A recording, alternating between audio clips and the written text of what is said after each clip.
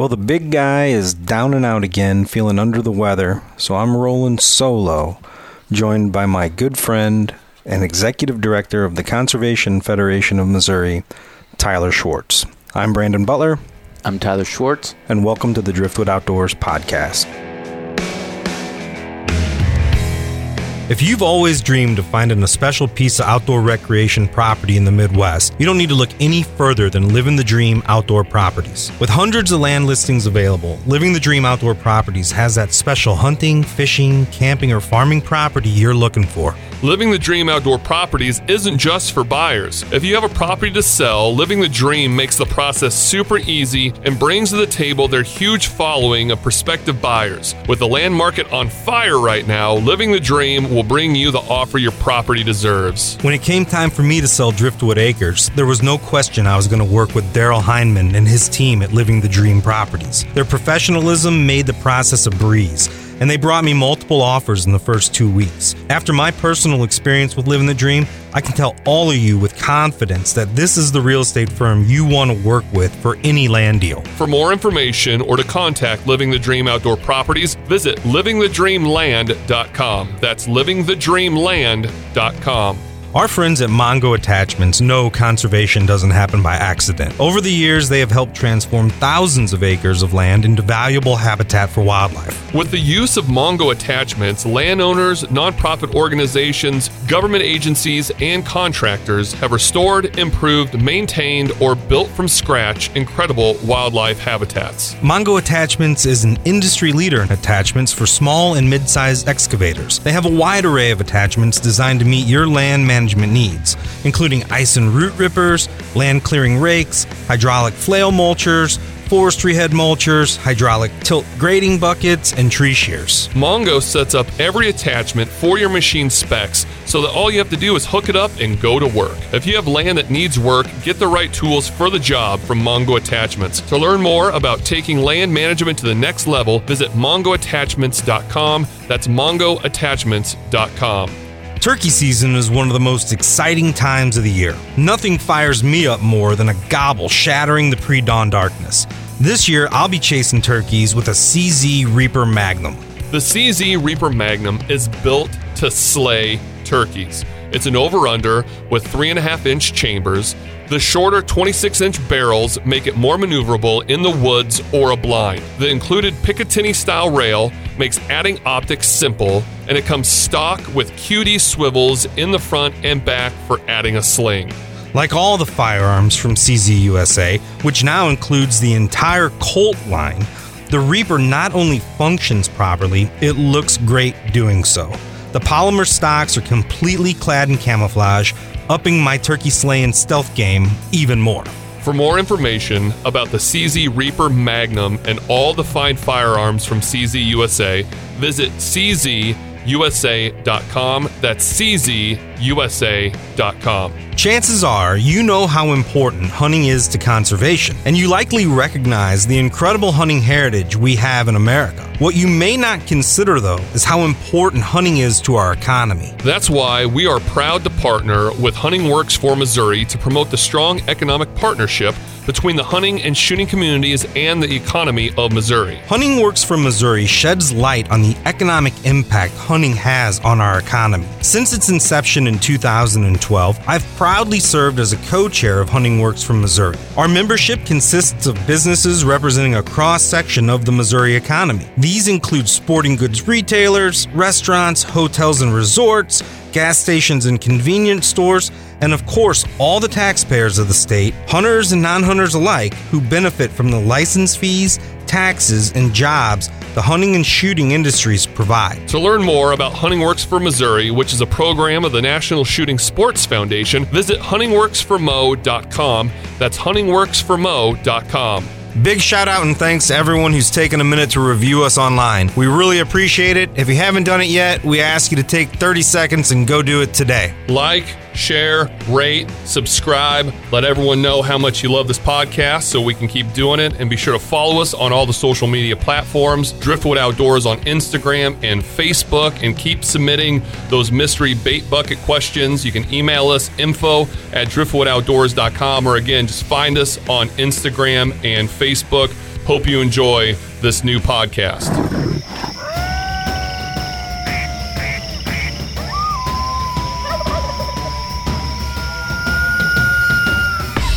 The Driftwood Outdoors Podcast with Brandon Butler and Nathan Shags McLeod.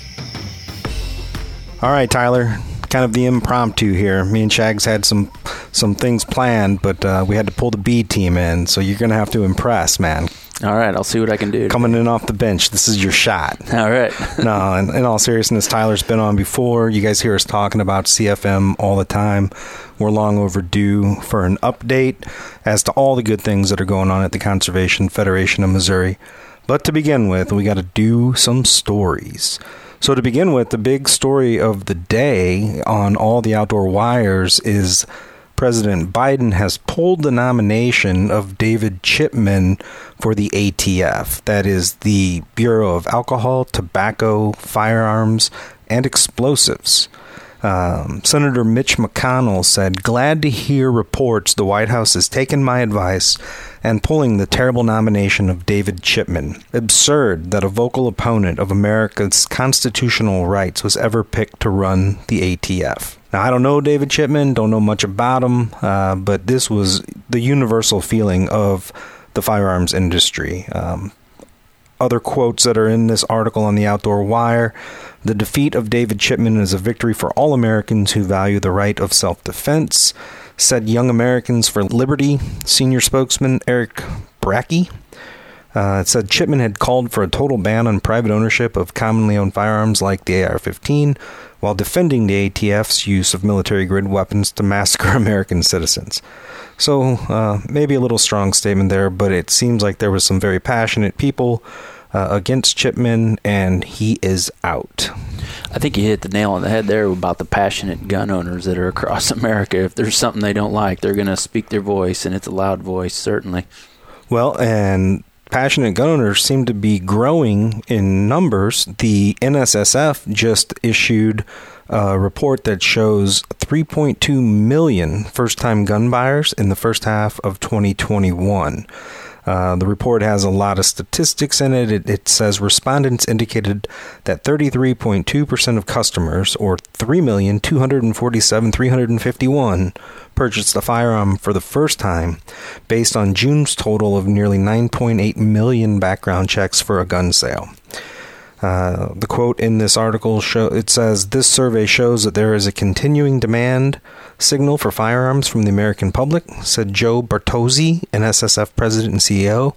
"We witnessed each month background check figures associated with a gun sale that are second to only those we saw in last year's record-breaking totals. These survey results show not only is there a strong and healthy appetite for first-time gun buyers, but that there is still room to grow. We are encouraged by the sustained interest in lawful and responsible gun ownership, as well as by the manufacturing base, which has been challenged to meet this remarkable demand." Well, that's great that there's all these new gun owners. I wonder where they're going to get ammunition. That's right. Boy, there is nothing on the shelves anymore. And I can't say nothing. There is starting to see a few off-brands of shells in the last few months, and went for so long with bare shells, but there's starting to be a little bit. And, boy, that's the question of the day. Conservationists around the state are always calling, asking, say, "Hey, where can I get some shells for this or that?" And there's people that have them or have had them in their gun safes, but everybody's always still looking. So it's going to be a while before the shells come back, certainly. Yeah, I'm thankful that I've had a supply build up over the years. We were up teal hunting. We, as in me and a few buddies, were teal hunting in Iowa opening day. And some of those dudes were just unloading on ducks that were way too far. And we were joking that they must not be aware that there's a shell shortage out there. Like, any duck that I shot at was up close and personal. I stopped at a local Walmart to get some beef jerky and license. And I thought, well, I'll just buy another box of shells and have it, but there wasn't a single box. And it just thought to myself, like, what if a first-time hunter wanted to go out? What if, a new gun owner wanted to buy some shells? I mean, you really got to do some due diligence to find them. Yeah, certainly. We had our Pull for Conservation event a couple of weeks ago east of Columbia there, and Shags came and shot, and there was just the shell shortage. I would have pushed people away. We still had a near record crowd, but they did have shells there, but you had to shoot them on site. So as long as you purchased them there, like if you were going to shoot 2 boxes, they'd sell you 2 boxes. And so you couldn't buy 2 or buy 4 and take 2 home with you. You know, you had to shoot them there. I'm glad Shag showed up for that shoot and got warmed up, because we went on to the Boy Scout shoot over at Midway Farms and won against Trevor for the 3rd year in a row. So we are holding the championship belt 3 years in a row. That's awesome. That's a lot of fun, getting out and shooting those sporting clays. So this survey also showed the first 6 months of 2021, over 90% of retailers reported an increase of African American men purchasing firearms. 87% reported an increase of African American women purchasing firearms. 84% reported an increase of Hispanic American men. 87% reported an increase of Hispanic American women. So minorities are heavily getting more armed in this country. 76.5% Asian American men, 82% Asian American women. 22.1% of customers purchased a second firearm since their initial purchase. 44.5% were under 40 years old. 45.7% asked for information on safety training, and 23.6% signed up for safety training. That number seems kind of low. If only 1 out of 4 is signing up for safety training, I think that tells us, Tyler, that there's an opportunity out there to try to get more people to sign up for that. Yeah, it's certainly the education that comes along with being a gun owner. It's a big responsibility, and being able to do it safely, correctly. I was just out with my oldest daughter too. You know, we were just going through she's 6, and she's got her little pink cricket gun, and just showing her all the steps of safety that you start before you even head to the range too. So it is a little concerning that, you know, people are buying firearms, but hopefully they're getting some kind of training somewhere. That's right. And just getting out and shooting is important too. You know, if you're going to have a firearm, we just talked about the ammo shortage, you're not going to go out and shoot as much as you might like, but make sure you understand how that gun works. Make sure you feel comfortable firing it. You know, don't just buy it and stick it in the drawer and think if the day ever arrives that you need to use it, that you'll know what you're doing. So go out and practice, sign up for safety training, become a responsible, safe gun owner. Now, if you're using that gun for hunting and you're going to be deer hunting and you are interested in doing your own European-style deer mount, the Missouri Department of Conservation is going to have a virtual event on September 22nd giving you tips on how to create your own European-style deer mount, or otherwise known as skull mount. So don't have to live in Missouri to tune in for this. Anybody anywhere can go on the Missouri Department of Conservation website. That's mdc.mo.gov. Go to the newsroom and look for this release that came out on September 8th. It says European mounts is a style of taxidermy that's gaining in popularity among hunters in a unique way to preserve memories of your harvest. So you can go on and go to this free online program from 6 to 8 p.m. on September 22nd. You can register online, and it'll consist of teaching you how to clean the skull. Obviously, the antlers stay attached. You know, this is something you've done before, right? Yeah, it's the process of you know, again, not everybody's got $400 to spend on a shoulder mount, so it's a great way to preserve all the deer trophies that you get. All right, well, without Shags here, we're just going to blow through those news stories pretty quick. The big guy does a good job of digging deeper, but, you know, we're doing what we can without him. So I guess before we get into our list that we created of all the different things going on to talk about here at CFM, how about just kind of a general overview? How are things going? Things are busy here at the Federation. You know, we're not in legislative session right now, but it's still a lot of great events. And like any organization or group, we're working to get through COVID. You know, it's been a challenge for our board, our members, everybody in between, and our staff, just to figure out, you know, how to raise money through a pandemic. And overall, you know, the CFM just continues to grow, and we continue to find our way, though. We just finished up a great legislative session that we'll get into a little bit later. But overall, you know, we're doing good, and we're looking forward to the future. And hunting season's here too. It's a great time to be a conservationist in Missouri and getting outside and enjoying nature. Now, believe it or not, there's probably a few people listening that don't know what CFM is. Why don't you run through the history of the organization and what you do today?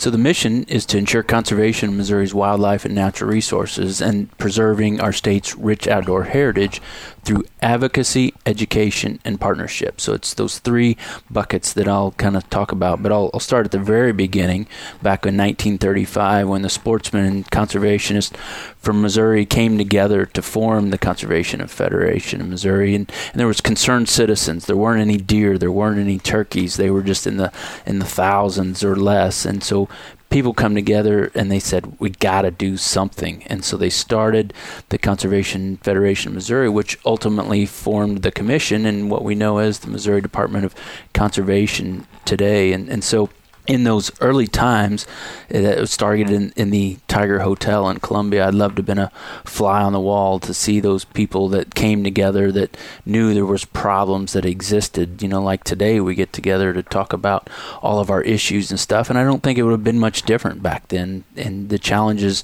were the same that we see, but there's just different players. And so we continue to fight and do that struggle of the advocacy, the education, and the partnerships of creating awareness across Missouri and preserving what we love, what we know as hunting and fishing and the outdoors in Missouri. It's a great passion of so many people, and so we have to work together to try and continue that for the future generations. And if anybody listening isn't aware, I was the executive director of this organization before Tyler. So when I was the executive director, I hired Tyler. He came in, did an amazing job, and when I left to go to Raceline, Tyler stepped up into the role. We continued to be great friends and work on conservation issues together and follow his leadership now as he does an incredible job leading this organization. You mentioned events. There was an event that just took place. I actually created this event. It's called the Affiliate Summit. I created it because I feel like the affiliates are really the greatest strength of CFM. How about you explain what an affiliate is and what the Affiliate Summit just covered? Affiliate organizations, we're up to almost 100 of those now, which encompasses about 80,000 Missourians. And so a lot of our different Ducks Unlimited, quail and pheasant groups, Missouri Prairie Foundation, Missouri Parks and Recreation Association, Missouri Parks Association, just these different hunting, fishing, hiking, biking, camping groups that are out there talking about conservation, the outdoors, and they each have their own unique missions. And so our organization brings all these people together under one roof. And we did that yesterday virtually and in person. We had a great hybrid event with the Missouri Electric Cooperative building. And so we brought people together, but also online. And we can have those conversations about, each individual mission, but yet when we come together, we grow our voice. And that was just the overarching thing that I kept hearing yesterday. And what makes me so excited at the Federation is that we can bring people together that have different missions, but still support conservation, the outdoors, outdoor recreation, getting kids involved. And it's just so neat to see the different groups, but yet we all still have that same common bond, and everybody's out there doing their own thing, and we can come together and do that as collectively our voice. And that voice that grows, those 80,000 people, when we go to the Capitol, they're listening. And that's what's so cool about it, too, is all of our legislative victories that we can result from this. Yeah, it's too bad America can't function a little bit more like the affiliate partnerships of this organization. What I've always found so amazing is that so many of these groups have very little in common. I mean, it can be the Bee and Butterfly Fund and the Trappers Association, or the deer hunters and the bass fishermen. They have different individual interests. However, they focus on the greater good for all. And they put aside those specific individual interests until it's really their turn. So if the deer hunters are under attack, you can use the whole force of the Federation. If, the pollinator plight is becoming more of a topic, the deer hunters are getting concerned with butterflies. That's the beauty of it, is, we basically come together as a team to focus on the bigger game. And individual wins become, greater wins, and, individual losses become greater losses. And it just unifies everybody together under a big umbrella. Speaking of that big umbrella, we're our organization under the National Wildlife Federation. So we're an affiliate of them across the nation. Every state's got an organization similar to ours, but everyone's a little bit different. But we also work with the National Wildlife Federation on a lot of initiatives that we'll talk about. Some great bills that are being filed in D.C. that we're working on here to help promote boots on the ground conservation programs that can support here in Missouri. So we're honored to be the National Wildlife Federation's affiliate here in Missouri, and so we're under the umbrella, but then we're that big umbrella too that gets it down to even farther across Missouri, those organizations. So when you talk about specific conservation organizations, you think the National Wild Turkey Federation. Well, they deal with turkeys. You think Trout Unlimited. They deal with trout. The Rocky Mountain Elk Foundation. They deal with elk. It's a lot harder to understand what the Conservation Federation does because it's not in the name. But really policy, work in government affairs is kind of the bread and butter of the organization. And we spend a lot of time fighting against bad bills. You know, in recent history, it was trying to fight back an expansion of captive deer hunting, other bills that would have crippled conservation funding. But last year, you really came out and had a great session creating some positive legislation. I know you're real proud of what you were able to accomplish last year. Why don't you walk us through what some of those bills were and what they do for the citizens of this state? Certainly. And so legislative session ended in May. In Missouri, it runs January through May, and any bill that doesn't get passed goes away, has to get filed again. And so bills sometimes take multiple years to get passed, and you remember that. There were some bills that you handed off to me, House Bill 260 several years ago, the poaching bill that you started, and I picked that one up, and we got that one passed in the 2019 session. And last year, the snack stick bill that we'll talk about a little bit later too, which was a huge win.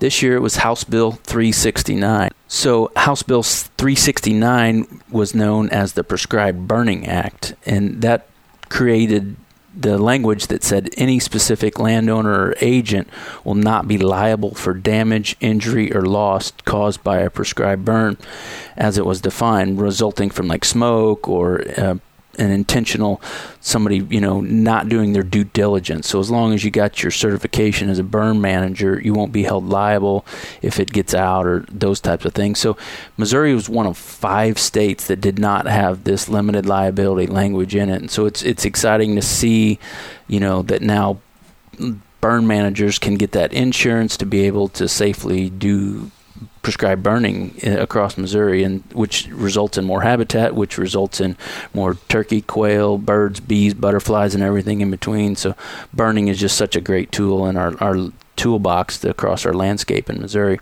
So that was the premise of the bill.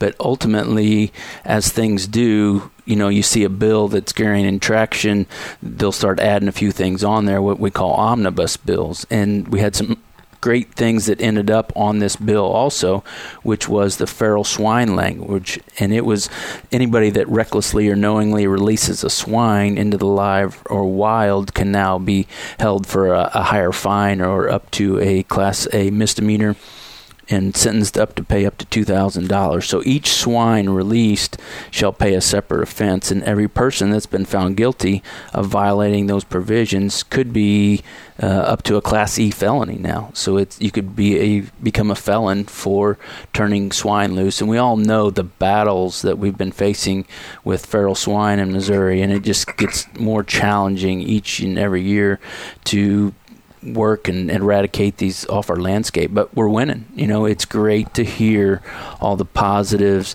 that are coming from different watersheds that are becoming less and less where the hogs are inhabiting, and that process. I went down there to see that last summer. I mean, the GPS, the technology that the boots on the ground people are using to mark where these swine are at and getting them out there.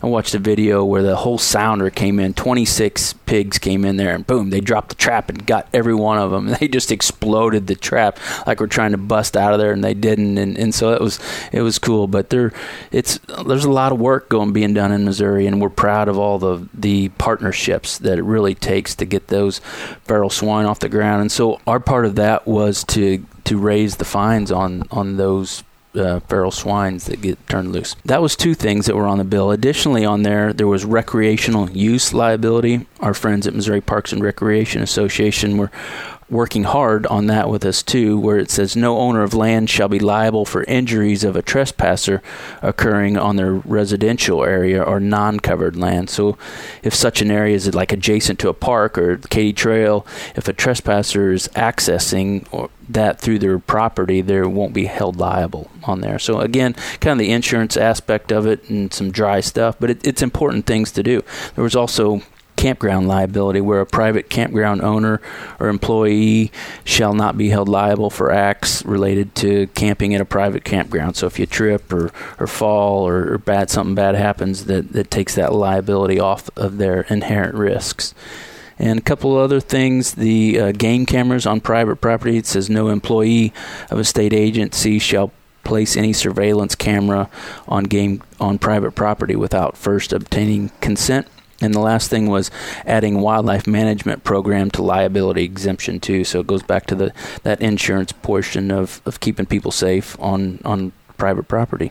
Well, it's great to see that there's positive legislation coming out of the Capitol, and I know a lot of that has to do with you and the leadership of CFM. So thanks for your efforts, man. I know all too well how under the radar it can be at times, and sometimes you might feel like it's a thankless job, but those of us in the know are very grateful and appreciate all your effort. Well, I appreciate that because it is a lot of work. And testifying, I think one time last session in 24-hour period, I testified in 7 different hearings. And so there's a lot of hearings that are constantly going in that process. It's just, so many things have to happen. It's good whenever you're trying to defeat walk through them. that, because most people have no idea.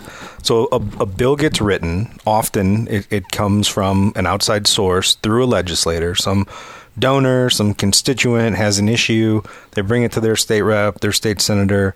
Somehow a bill is drafted and take it from there. The bill gets drafted and then it's filed by the legislator, and then it would get referred to a committee. Then it may sit there for a couple weeks, then gets a hearing. So then that's where we come in and testify either in opposition or support of. Then it'll sit for a week. Then it'll get voted out of that committee. Then it goes back into the big holding tank, as I like to call it, and then it may get referred to another committee, and if there's other issues on it. So then it goes to committee hearings, passes out of those committees, and then could get floor debate. And so then there's time that it'll get out on the full House floor. There's several series of hearings, discussion, votes, and then ultimately if it passes out of one of those chambers, then it goes over to the other. So let's say a bill got filed in the House, then it goes to the Senate. That process starts all over. Committee hearings, debate, discussion, voting, full chamber, and then, if a bill comes out of that, then would finally get but then it could have amendments on it, so it may have to go back to the originating chamber, and then again, if it's fully agreed on, then it goes to the governor for his signature. And again, that's a very quick process to tell you about that takes months to happen. And so when you're trying to defeat bills, it's a good thing because there's so many checks and balances to have a bill become a law that it has to go through. And our House Bill 369 that we have is a true testament. It was almost unanimous in both chambers to get that one through. And I was there on the last day of session, Brandon, and it was crazy. We were so fortunate to be able to get that bill, but we had just one legislator that can hold things up, and so it's really miraculous that a bill ever does become a law, but it gets fully vetted. I promise you, any bill that becomes law has had a lot of checks and balances and a lot of people looking at it down to the period, the commas, you name it, everything. They get gone through with a fine-tooth comb. It's definitely a process that most citizens are unaware of, although they all have a right to come and participate in it. And I know that's one of the challenges, too, of running this organization is finding those passionate people who will take the time out of their busy schedule to come to the Capitol to testify. I think, the committees get used to seeing the same faces over and over, but it's very powerful when a citizen comes down to the Capitol and sits through a hearing and gives testimony. And all that really means is telling your story and why this is important to you. What would you say to somebody who doesn't really know how to engage in this process, but cares about conservation and wants to see the right things done? The tool that we use in trying to communicate with all of our members is our Legislative Action Center, and Steve Jones does a great job for us keeping that up. And we try and educate people on all these bills. There's over 1,000 bills that gets filed in the House and the Senate, and so we kind of comb through those with our Legislative Action Center and our committee that looks at all those. And so we pick out the bills and we put that information on there. And so if you're a hunter or fisher and you're concerned about things, you go to there and we pull about 50 of those bills off and support or oppose, or we kind of monitor them and see, because some of those just never get traction. They never get the light of day, and so they're not much to worry about there. But engaging in that process that you were talking about is a great way to see your elected officials. Like you said, anybody can come to a hearing and talk about the way they feel, and when we try and get that information out, we coordinate on bills that are really important to us. We'll get a hold of those affiliates and our members, and we send out action alerts and say, hey, call your rep, call your senator, and let them know how you feel. Because, at the end of the day, you might be a phone call to somebody, but when 10 phone calls, 15, 25 phone calls, those add up. And we've seen that. I've heard people say, stop the call, and we get the message. And that's when I'm like, yeah, we're doing our job there, and that's when they ask us to call off the dogs, because that grassroots lobbying and effort that we do is something that we take pride in, because it goes back to not every organization wants to get involved in politics, but here at CFM, that's part of our mission, and we're glad to do that for all these affiliates and John Q. citizens. So your $35 membership a year goes to help our efforts keep all the great rights that we have here in Missouri moving for generations forward. Yeah, it's definitely not as sexy or fun as going out and planting prairie or, trapping turkeys, but without the efforts of CFM and organizations like CFM that work on policy, our hunting and fishing opportunities could be greatly diminished. So it's frontline work. It's very important. It's very valuable. This will be the first time of a few times during this podcast that I make the pitch that you should join this organization. I'm a life member. Shags is a life member. Tyler's a life member. For $1,000 donation, which goes into an endowment. That's one of the things I'm also very proud that we got done during my time was, for every life membership that is purchased, your $1,000 goes into an endowment. Now, if you think about just a very modest 4% return per year, that's $40 per year that you're contributing to this organization in perpetuity. So for the rest of your life and beyond, you'll be contributing at least that 4%, $40 a year. And a regular membership's $35 still? So you're actually giving more per year based on that interest and that gain than the average member is at $35 per year. So if you're already a member, please think about stepping up and making that $1,000 life commitment. If you're not already a member, for $35 a year, that's the baseline of doing your part to protect these rights and opportunities we have in Missouri.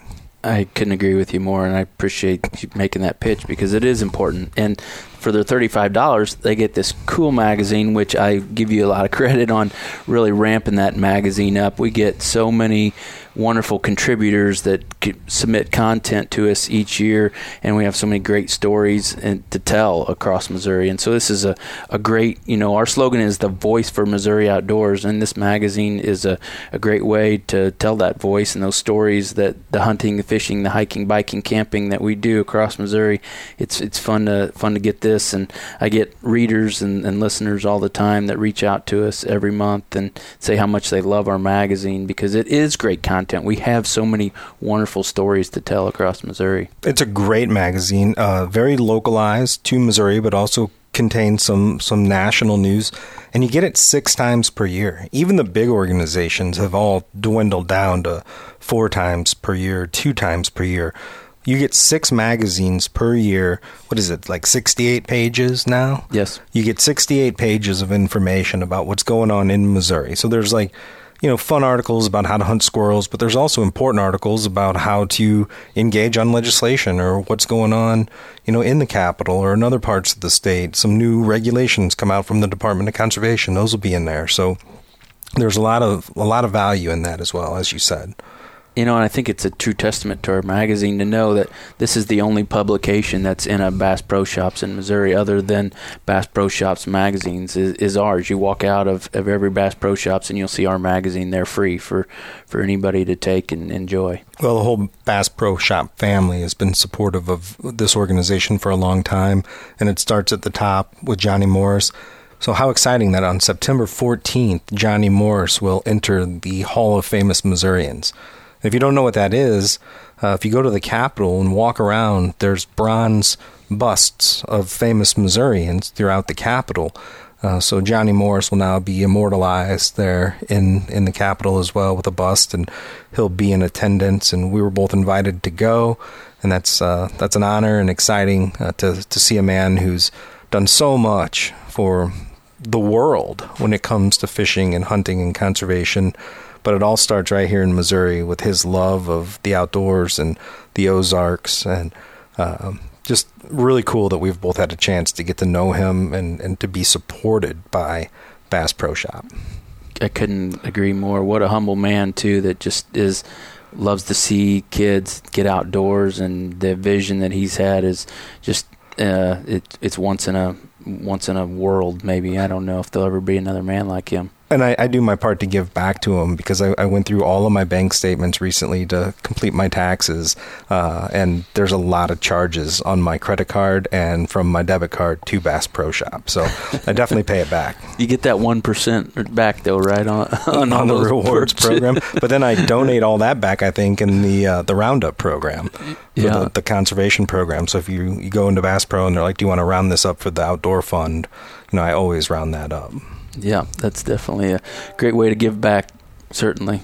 So we continue to talk about all the good stuff that's going on in Missouri, but there's some federal legislation that we should probably cover. Let's start with Recovering America's Wildlife Act, which ties us right back to Johnny Morris. He was chair of the Blue Ribbon panel that brought this forward a few years ago. It looks like we're seeing traction on this. Our Senator Roy Blunt, Missouri Senator Roy Blunt, and Senator Martin Heinrich, who I've gotten to know, and he's likely coming to Missouri to hunt with myself and Rudy Raceline this fall. He's a Missouri native. So you got the 2 Missouri natives in the United States Senate leading Recovering America's Wildlife Act. Explain what this is and why it's so critical that this passes.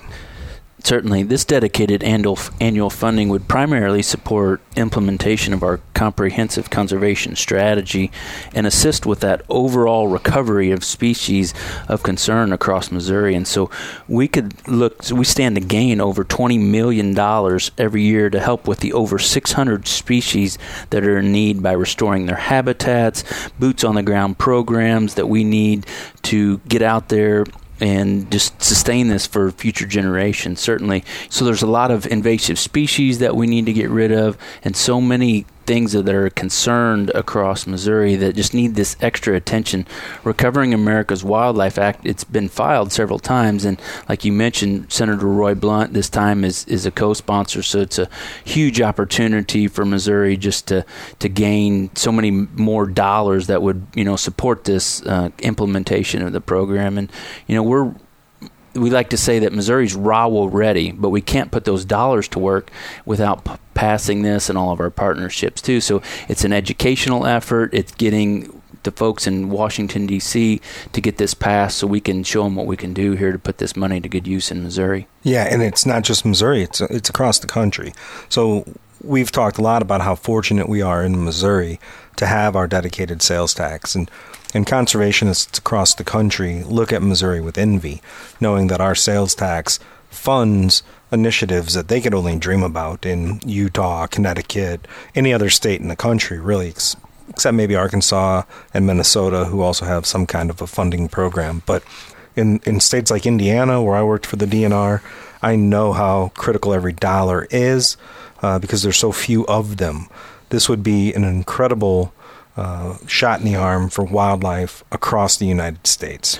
You're looking at almost $1.4 billion to annually proactive, locally led efforts to recover thousands of at-risk wildlife species. So just a great opportunity there.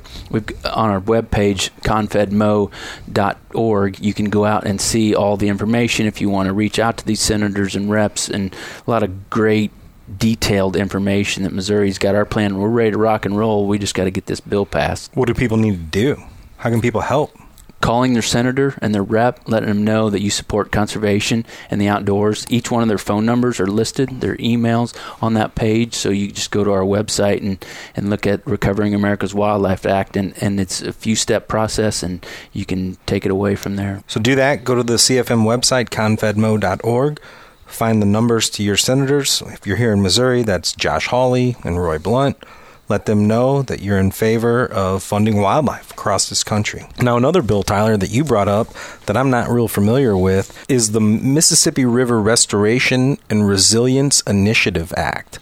And they tried to make an acronym out of it, but it sounds like something you would say after too many beers or something. It's like MRRRRI Act. The Act. But we'll just call it the Mississippi River Restoration and Resilience Initiative Act. What's this do? So it's what we call it as MIRI is kind of the short term. MIRI. Yeah.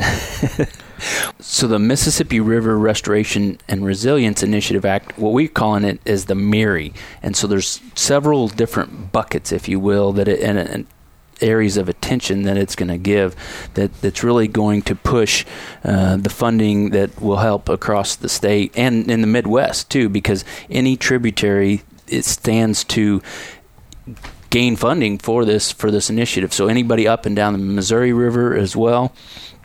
And the four main things are improving water quality in the Mississippi and the Gulf of Mexico by reducing the amount of runoff and nutrients and sediments. And it's also going to improve community resilience by restoring that ability around the floodplains, wetlands, delta, all those floodwaters and those storm risk, runoff, that type of stuff. The third thing is protecting and restoring wildlife, all the habitat and invasive work that we know that we do already. So it's a great opportunity there. And then the fourth thing is addressing disproportionate impacts on communities of color, rural communities, and economically disadvantaged communities too. So a great pot of money that's not new money too, and that's the biggest question. Where's the money going to come from? But it's not new money, and it'll be administered through the EPA.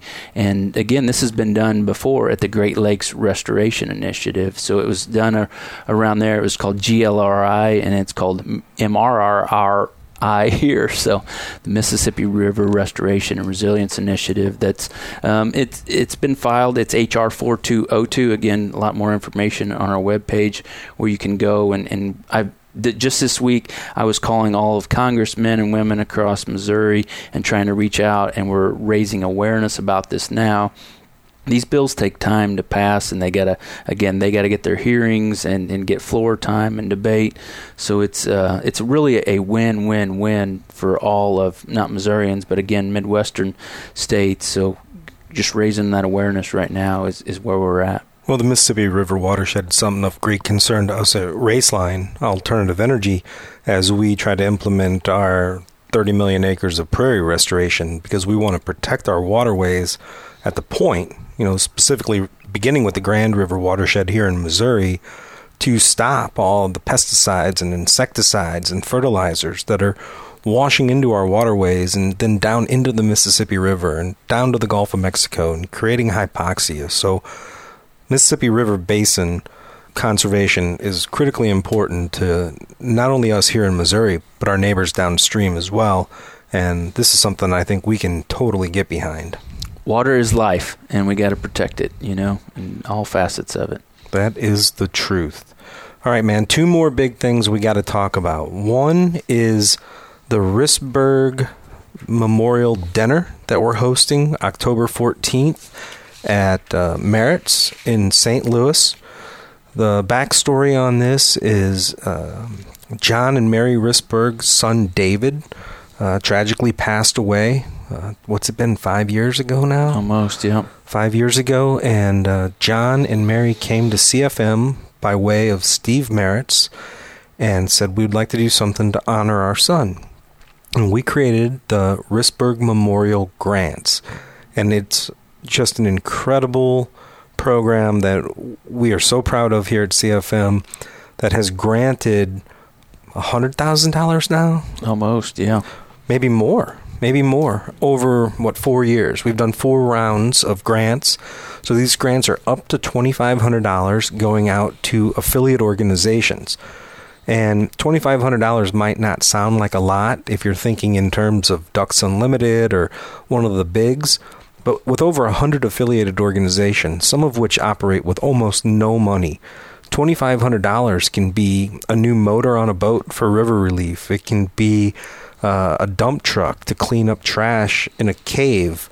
It can be food and water for a crew that's going to clean a trail. I mean, $2,500 can go a long way when it's used conservatively for conservation. And this fund has been just a game changer for CFM, being able to give back to the affiliates.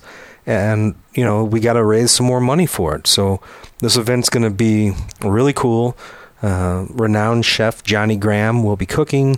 Will Jimeno, who is a survivor of the World Trade Center collapse. We have just passed the 20th anniversary of when Will was trapped in the basement of the World Trade Center after it collapsed. If you've ever seen the movie World Trade with Nicolas Cage, that's Will's story. He was one of those 4 guys, and he's going to be our keynote speaker.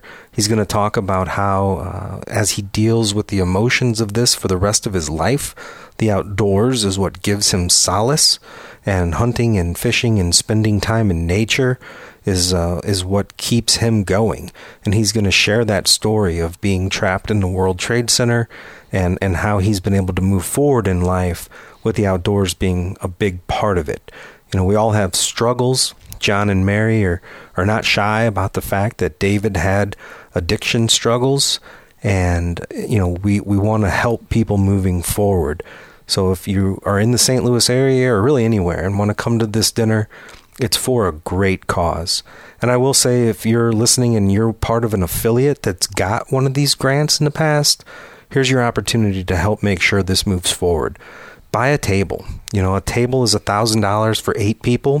$1,000 is a lot of money, but again, that $1,000 is going to go to help fund conservation initiatives through a diversity of organizations. So it could be deer hunting, it could be butterflies, it could be trails, it could be paddling, it could be cleanups. We don't know. Whatever the grant requests are when they come in, they go through our committee and we fund them. So if you're not part of a table, you can buy individual tickets. But this is something that I'm so proud to remain part of. I'm so thankful for John and Mary and turning a horrible, horrible tragedy into something that can cause very positive change in the future. You said that so beautifully, because it is just it's a love story for the outdoors that came through tragedy. And these boots on the ground programs, it's kids planting trees, it's people picking up trash. Like, your dollar will not be wasted. And the beautiful thing about your dollar, it's going to turn into 2. John and Mary pledged $100,000 of their own money, and this will cap off the match that we've been working to get to. And so they are matching dollar for dollar that we're raising. It's just been I can't say enough things about John and Mary and how supportive they have been. a neat little story that they've shared, and they were getting ready to float the river one day, and there was a stream team that they funded through this program that was getting ready to take off from the boat ramp. And so it's a pretty emotional story for them to tell, but it was kind of a great, serene thing for them that they saw. They were just happened to be out floating the river that day, and the stream team was there to pick up trash that had been funded through their program. So it's a lot of great opportunities across the state to help the habitats and for a good cause. And Brandon, you mentioned the dinner. It's going to be on October 14th, like you said, and everything is live on our registration. Sign up today. It's $150 a person, $300 a couple, or like Brandon said, it's $1,000 a table, but it's such a unique opportunity. confedmo.org/Rissberg event. So you'll see it on our homepage. You can't miss it. And those tables are for 8. And, I mean, it's October in Missouri. It's going to be beautiful. There's a big deck. We're going to have drinks and appetizers beforehand out on the deck. We're going to have live music. So you'll have an opportunity to catch up with old friends from the conservation community. You're going to be able to meet new people. We'll move inside. We'll have a wonderful dinner by one of the best chefs in the state of Missouri. And then we'll go into the program with Will. You'll hear from the Rissbergs. It's just going to be a great night for a really good cause. There's no telling where the money will be used. It'll be used through some affiliates to do projects that I promise you are worthy of your donation. Okay, now the last thing that I really want to dive into before we maybe just talk a little fishing and hunting is Share the Harvest, specifically the Snack Stick program. Darren Haverstick, a great friend of ours, he chairs the Share the Harvest committee. He reached out and said, there's overwhelming support for the snack sticks. However, funding is tough. It's more costly than expected, but it's an opportunity to really do a great thing for citizens of the state by creating these snack sticks to put in lunches for kids. We just got to figure out a way to fund it. So, Tyler, I'm not exactly sure where we are on this, but Darren said jump. I said how high. So we're here talking about it. Tell me what first of all, brag a little bit about getting that bill passed, and then tell me what the hang up is. Certainly. It is a great opportunity. We all know that Share the Harvest has been around for decades now, and so we saw an opportunity to add to this. Our great partners at Feeding Missouri have supported Share the Harvest along with hunters, fishers across Missouri, and so as we evolved into this, we were going, all right, there's this need for these kids to have more protein into the Buddy Pack program. And so in other states were doing this, and there was a meat company in southeast Missouri that came to Darren and said, hey, we're processing these little 2-ounce sticks for these kids. Could we do something like that here in Missouri? And so I give Darren a lot of credit. He said, what do we need to do that? And I said, I don't know. Well, let's work with the department. They work with a lot of the processors. And so we started and looking at the law, so it came down to the first step when we sat down with MDC and said, hey, how can we do these snack sticks? Well, the law says it had to be frozen and packaged. And they said, well, maybe if it said frozen or packaged, then we could start doing the meats going in the sticks. And I, without missing a beat, I said, I'll get the law changed. We'll do that. Then what? And full well knowing that may take several years, but it was still fun to go like, all right, let's figure out what the next hurdle is and the next hurdle. And so we worked through that process of going, how can we get this done? And again, I'm going back over 2 years now. And so we filed that bill in the 2020 legislative session, and it passed. It passed almost unanimously as well. And then we went back and said, all right, I got the law changed. Now what? And so we said, okay, where are we going to get the meat? And because so many of these communities already rely on that protein. And so we worked with a culling operation in southeast Missouri to get that protein for some these snack sticks. And again, logistical things we were looking at. So many of our committee members had ideas and where are we going to get the meat, how are we going to get refrigerator trucks, all those things. It was like, wow, this is a little bit harder than we thought. And so we've, again, as the Share the Harvest committee, has spent a lot of time through COVID going, what can we logistically do? And we said, let's just start small. Let's get some deer to the processor and try and make these sticks a reality. And so that led us up to the culling period in the 2020-21 season, which ended up this past spring. And so, people don't realize that the culling happens kind of after deer season in target-rich environments, if you will, that the deer, the CWD, is being managed. And so we were able to take a lot of deer and bring them into one location to be able to get the snack sticks processed. And so our friends at Stoney's down there in southeast Missouri, who originally came up with the idea, was willing to try and do these snack sticks on this trial basis for us to get the program up and going. And let me tell you, those food banks were ecstatic to try and get that meat, to get it out into these buddy pack programs. And so Darren and I then were scratching our head, all right, how are we going to get these sticks out? And so we called Scott Baker, the executive director of Feeding Missouri, and he said, you got us that far. He's like, we'll get the trucks and we'll get them to these distribution centers and stuff. And so we really never had to lift a hand, so to speak, from the Share the Harvest side of things, because the Feeding Missouri folks were so excited to get their hands on that protein-rich meat for these kids. They took them and picked them up and distributed them, and so they got out and they were gone like that. I got a hold of Scott. I said, hey, we need to get a picture. And he said, they're gone. He said those kids gobble those things up. And so they were out there. And so we're looking now to expand again this year. And so we're looking at another targeted culling area to get more deer and more venison into this program. And because, there's never going to be enough venison to be able to go around, and unfortunately, and so we've got to try and figure out a way to advance this program little by little.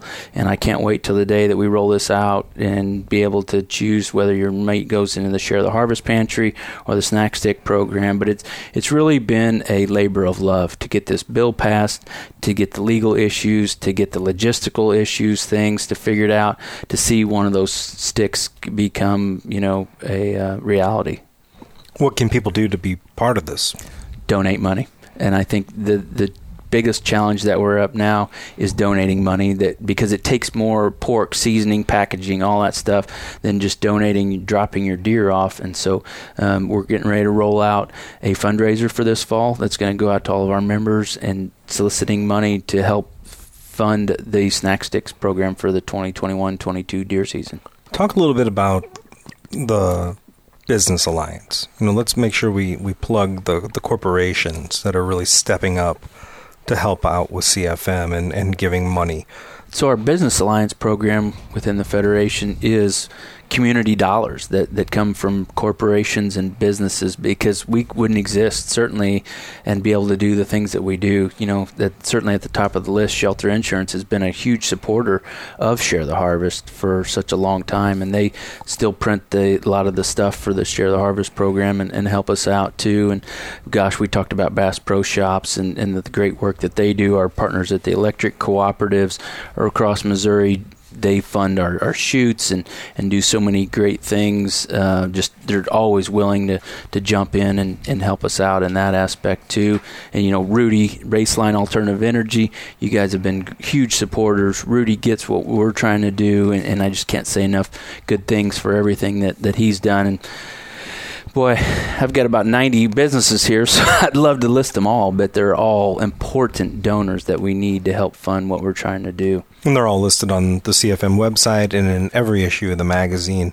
If you have a business, here's an opportunity to give back through your corporation. Look at becoming a Business Alliance member, and that way you can say your company is supporting conservation.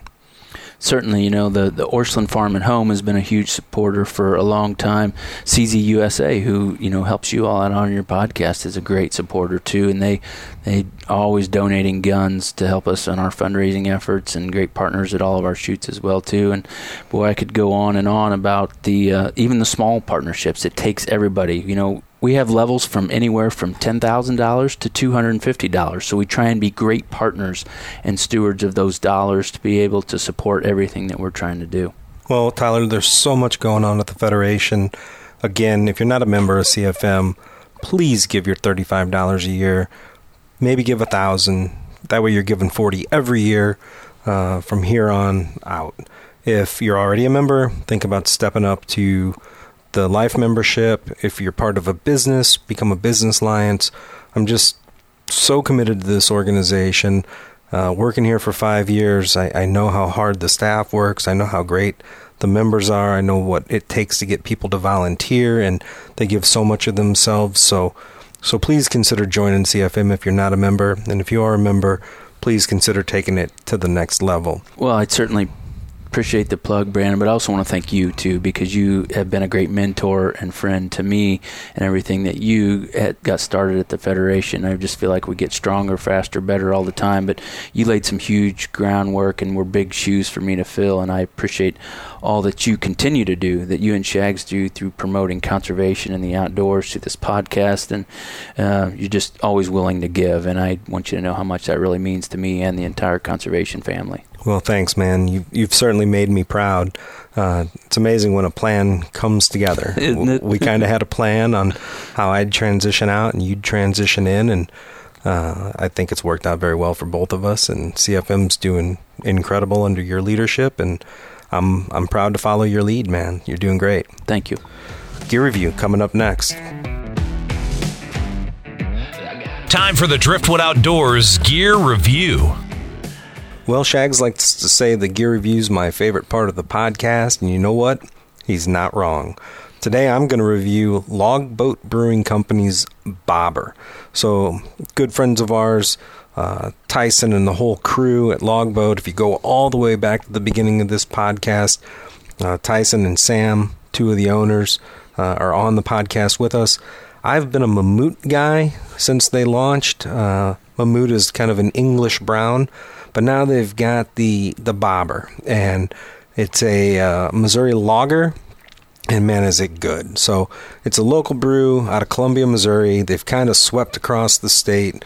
It's very, very cool branding, and just being part of the Logboat family is a lot of fun. So as we roll into fall, there's no better time to sit by a campfire and have a good beer. If you've never tried Logboat, check out all the different beers that they have.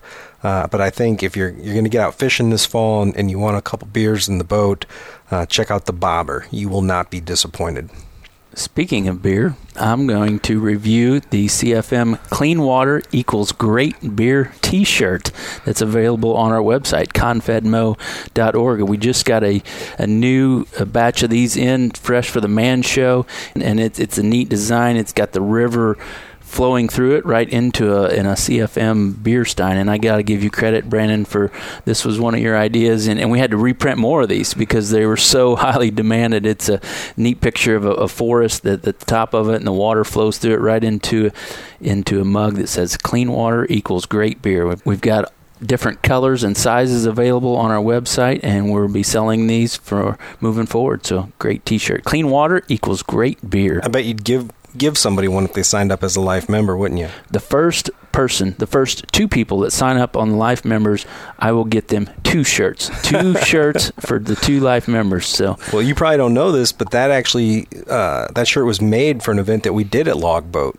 many years ago when Logboat was just getting started. So, yeah, I came up. We were working on the Clean Water Act, and I thought, well, without clean water, we can't have great beer. So clean water equals great beer, and those shirts have been doing well for years, so I'm glad to see a new printing. So go on the CFM website, confedmo.org, check out all the merch, get yourself a Clean Water Equals Great Beer shirt, and we will see you down the trail.